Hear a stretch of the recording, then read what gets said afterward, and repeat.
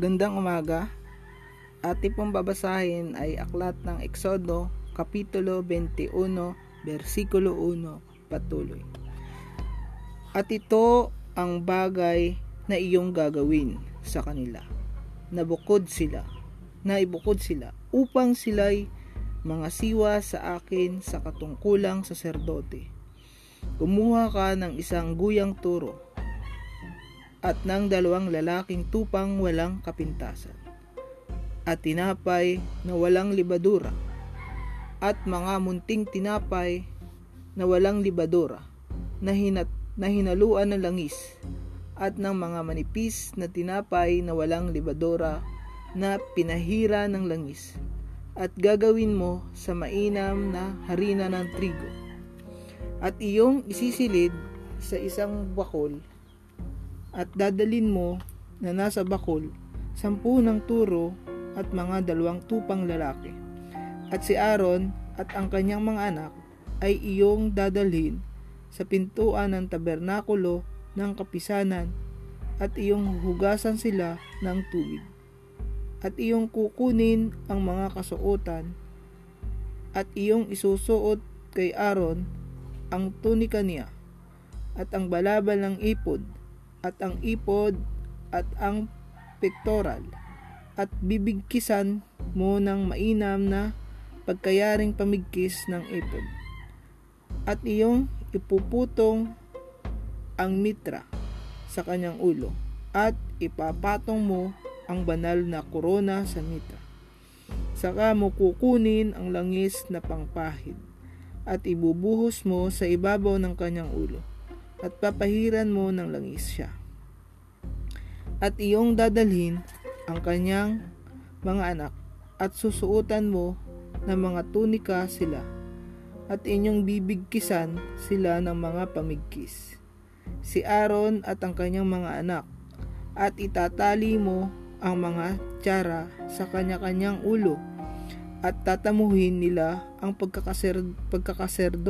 saserdote na pinakapalatuntunang palagi.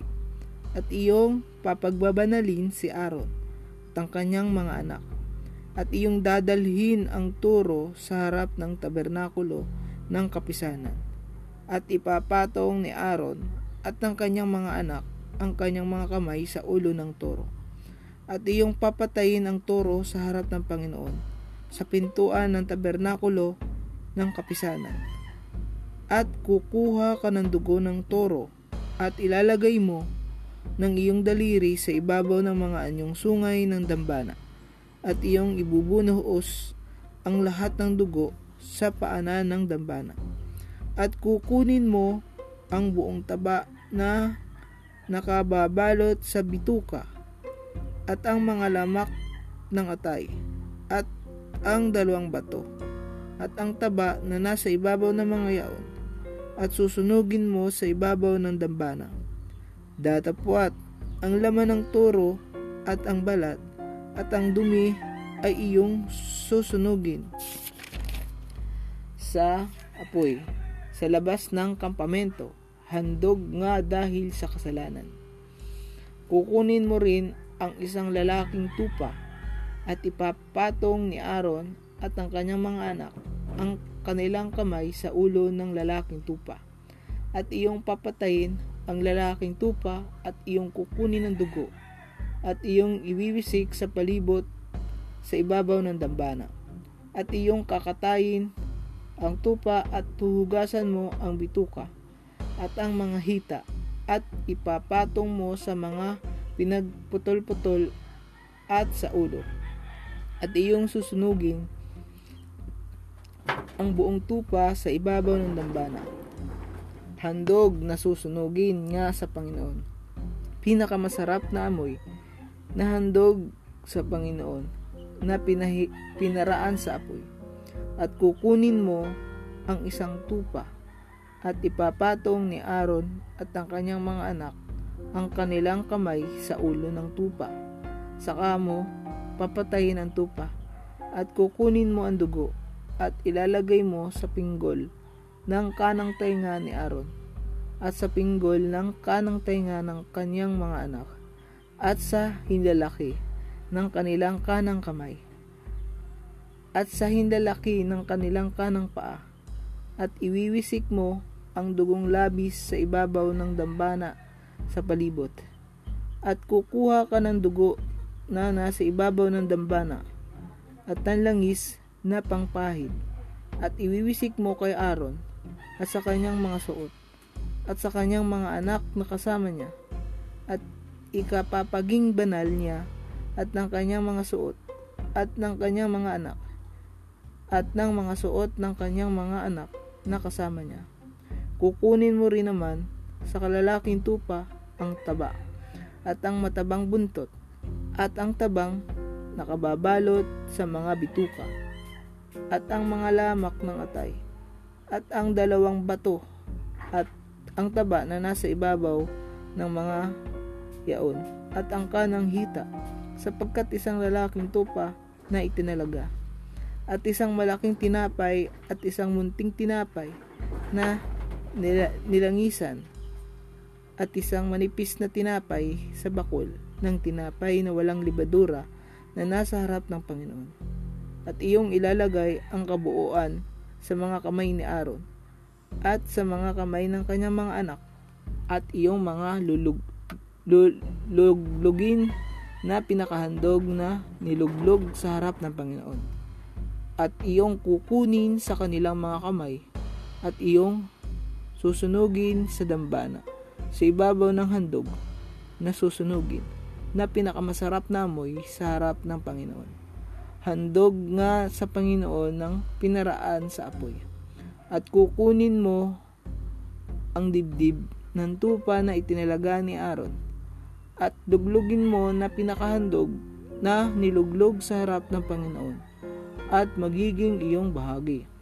At iyong ihihiwalay ang dibdib ng handog na niluglog at ang hita ng handog na itinaas, ang niluglog at ang itinaas ng lalaking tupa na itinalaga na kay Aaron at sa kanyang mga anak, at magiging kay Aaron at sa kanyang mga anak na pinakabahaging magpakailanman na mula sa mga anak ni Israel, sapagkat isang handog na itinaas na magiging isang handog na itinaas sa kanang mga anak ni Israel na kinuha sa kanilang mga hain tungkol sa kapayapaan, na dili iba't kanilang handog ngang itinaas sa Panginoon. At ang mga banal na kasuotan ni Aaron ay magiging sa kanyang mga anak pagkamatay niya, upang pahira ng langis sa mga yaon at upang italaga sa mga yaon 7 araw na sa isusuot ng mga anak na magiging saserdote. Nakahalili niya pagka siya'y pumasok sa tabernakulo ng kapisanan upang mga siwa sa dakong banal. At kukunin mo ang lalaking tupa na itinalaga at lulutuin mo ang mga kanyang laman sa dakong banal. At kakanin ni Aaron at ng kanyang mga anak ang laman ng tupa at ang tinapay na nasa bakul sa pintuan ng tabernakulo ng kapisanan. At kanilang kakanin ang mga bagay na niyaon na pinangtubos ng sala upang italaga at pakabanalin sila.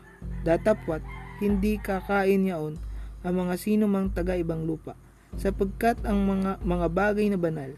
At kung may lumabi sa laman na itinalaga o sa tinapay hanggang sa kinaumagahan, ay iyo ngang susunugin sa apoy ang labis, hindi kakanin sapagkat iyo'y banal.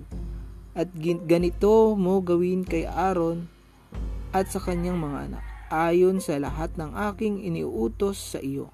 7 araw na iyong itatalaga sila. At araw-araw ay maghahandog ka ng turo na pinakahandog dahil sa kasalanan na pinakapangtubos, at iyong lilinisin ang dambana pagka iyong ipinanggagawa ng katubusan yaon, at iyong papahiran ng langis upang pakabanalin. 7 araw na iyong tutubusin sa sala ang dambana at iyong pakakabanalin, at ang dambana ay magiging kabanal-banalan. Anumang masagi sa dambana ay magiging banal. Ito nga ang iyong ihahandog sa ibabaw ng dambana. 2 kordero ng unang taon, araw-araw na palagi. Ang 1 kordero ay iyong ihahandog sa umaga, at ang 1 kordero ay iyong ihahandog sa hapon. At kasama ng 1 kordero na iyong ihahandog ang 10 bahagi ng 1 epa ng mainam na harina na may halong 4 na bahagi ng 1 hain ng langis na hinalo, at ang 4 na bahagi ng 1 hin ng naalak ay pinakahandog na inumin. At ang 1 kordero ay iyong ihahandog sa hapon, at iyong gagawin ayon sa handog na harina sa umaga, at ayon sa inuming handog niyaon na pinakamasarap na amoy, na handog nga sa Panginoon na pinaraan sa apoy. Magiging 1 palaging handog na susunugin sa buong panahon ng iyong lahi, sa pintuan ng tabernakulo ng kapisanan, sa harap ng Panginoon, na aking pakikipagkitaan sa iyo, upang makipag-usap ako roon sa iyo.